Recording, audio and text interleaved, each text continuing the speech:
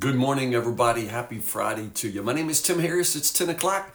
It's time for 10 with Tim. I love you guys. Thank you for a good week in the Word. Thank you for your faithfulness. Thank you for continuing to just push your way right on through the book of Isaiah. It's a long book, y'all. We're in chapter 48 today. So we've been at this, I don't know how many weeks. I'll look back. Chapter 48, Isaiah. We're going verse by verse. And yeah, some of these books are long and some of these chapters become tedious. But I'm telling you one thing, I have yet to go to God's Word on any single day and really devote myself to it and come away unfed. You know what I mean? It's still bread for our soul, and it's good. And chapter 48, I think, is kind of complicated. And I'm just now beginning to sort of grasp why.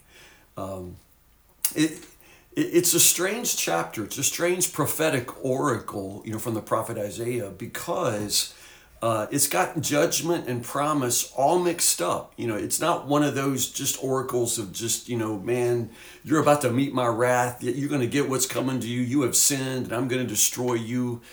There's some of that, but really not. There's, the allegations against God's people. You don't keep your promises. You say you're my people, but you're not my people. There's that truth told, how the people continue to refuse to acknowledge him, but at the same time, I'm going to hold back my anger. I'm not going to wipe you out. There's just this amazing promise and warning and judgment all mixed up as God, reaches out to his people. Scholars, to be honest, struggle with chapter 48 because they don't know what to do with it. Is this judgment? Is this warning? Is this promise? Is this assurance? And they don't know how to deal with a chapter that's a little bit of everything and all mixed up. And honestly, I don't struggle with it at all. And I don't know why anybody can't understand this.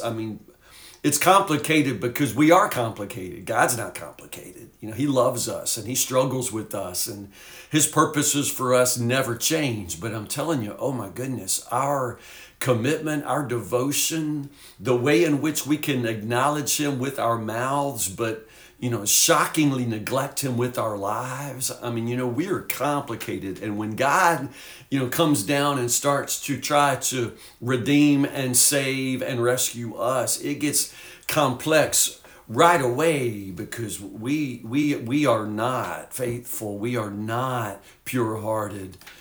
We are not simple.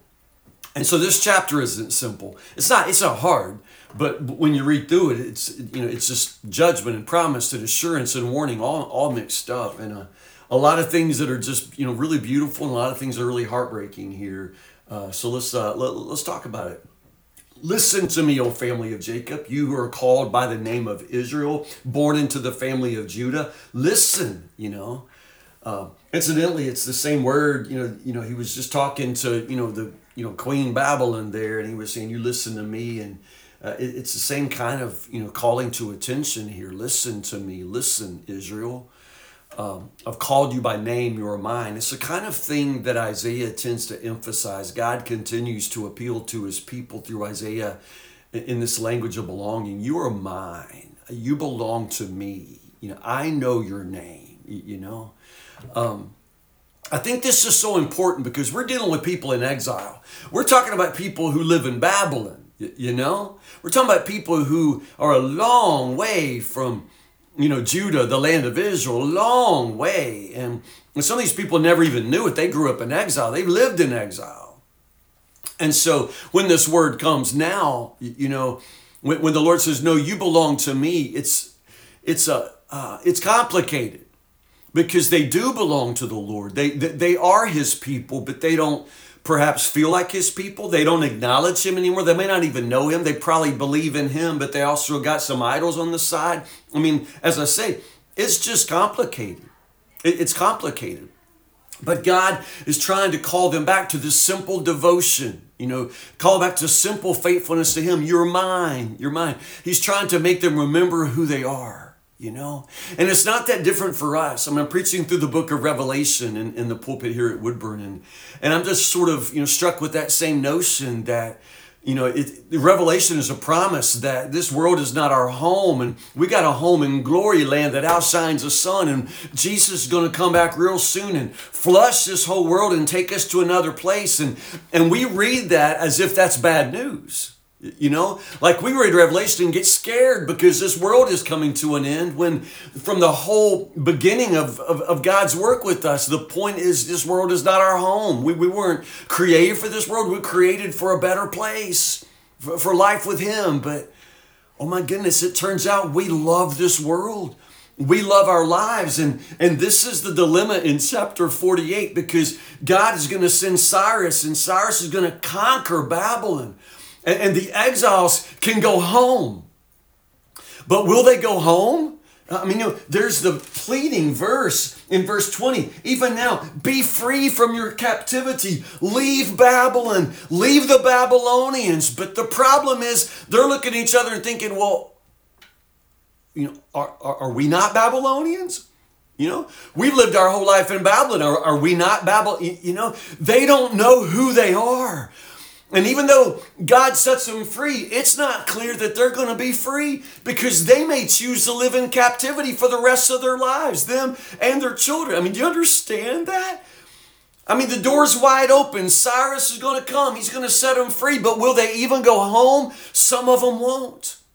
Some will. But it's going to be a shockingly small number of those who believe this promise and go back to a home that they've never known, because Babylon's the only home they've ever had, And this is the problem. God says, I've done all these things, but you stupid people look at your idols and you think your idol did it for you.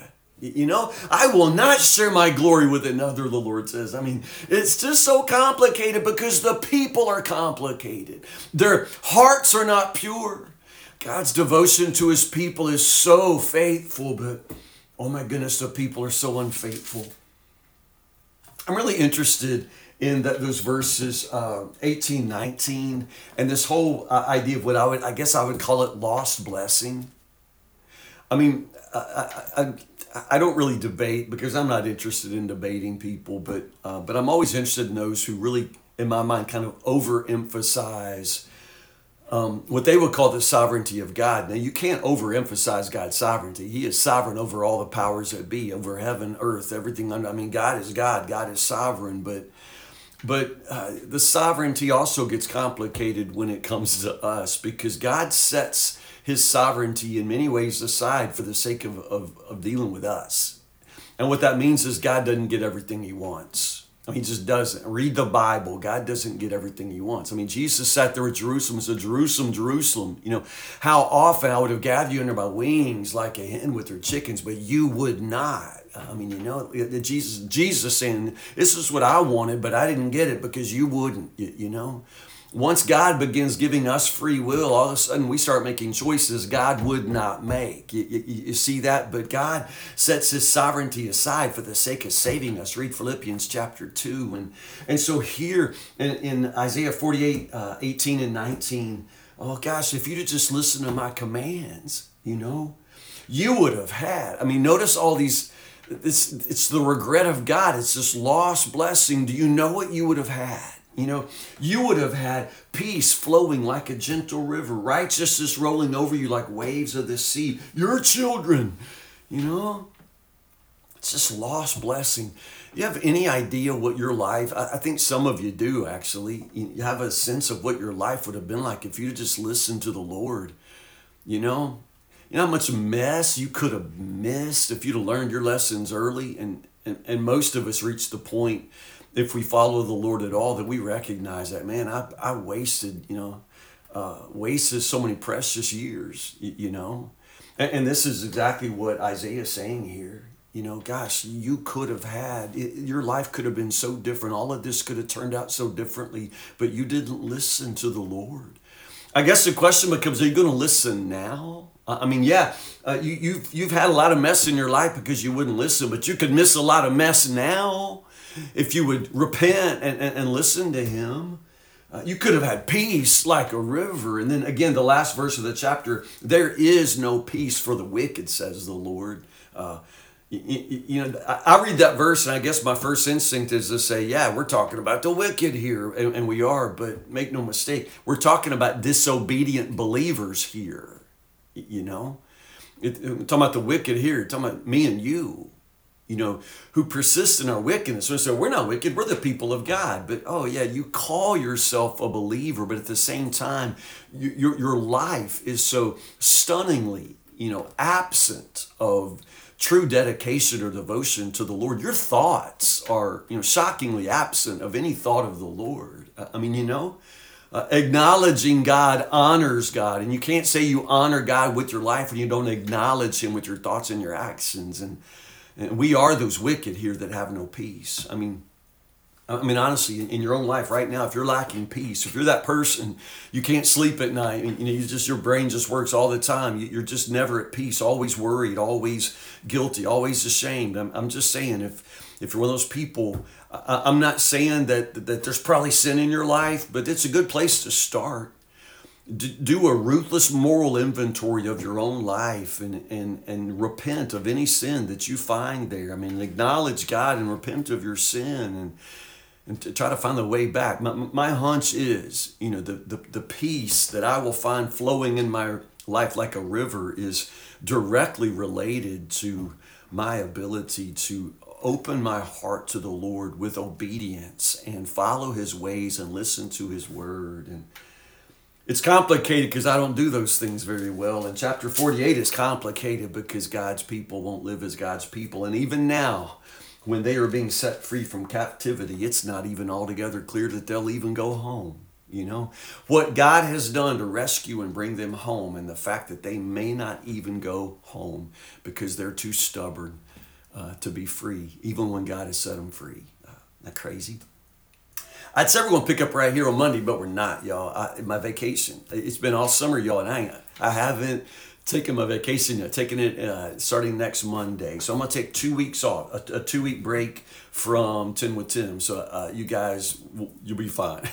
Stay in the Word. When we come back, I will resume 10 with Tim on August 23rd. I know it sounds like a long time away. August 23rd, and we'll pick up right here in Isaiah chapter 49, okay? So I'm taking off on vacation.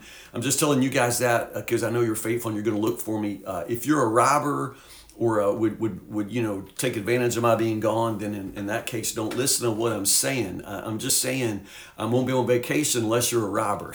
But if you're my 10 with Tim folks, listen, 2 weeks, I'll be gone. Come back. I'll be back with 10 with Tim on Wednesday, August 23rd. We'll pick up on Isaiah chapter 49. I promise I'll be praying for you. I will be in the Word. I'll be trying to stay ahead for you guys. I know it takes 10 minutes sometimes to go through these lessons, but it takes me more than that to get ready to teach and to get ready to have something to say, And so I'll be on the beach, but I'll be studying the Word, and I pray that you'll stay in the Word too. I love you guys so much. Next time I see you, I will be tanned and relaxed.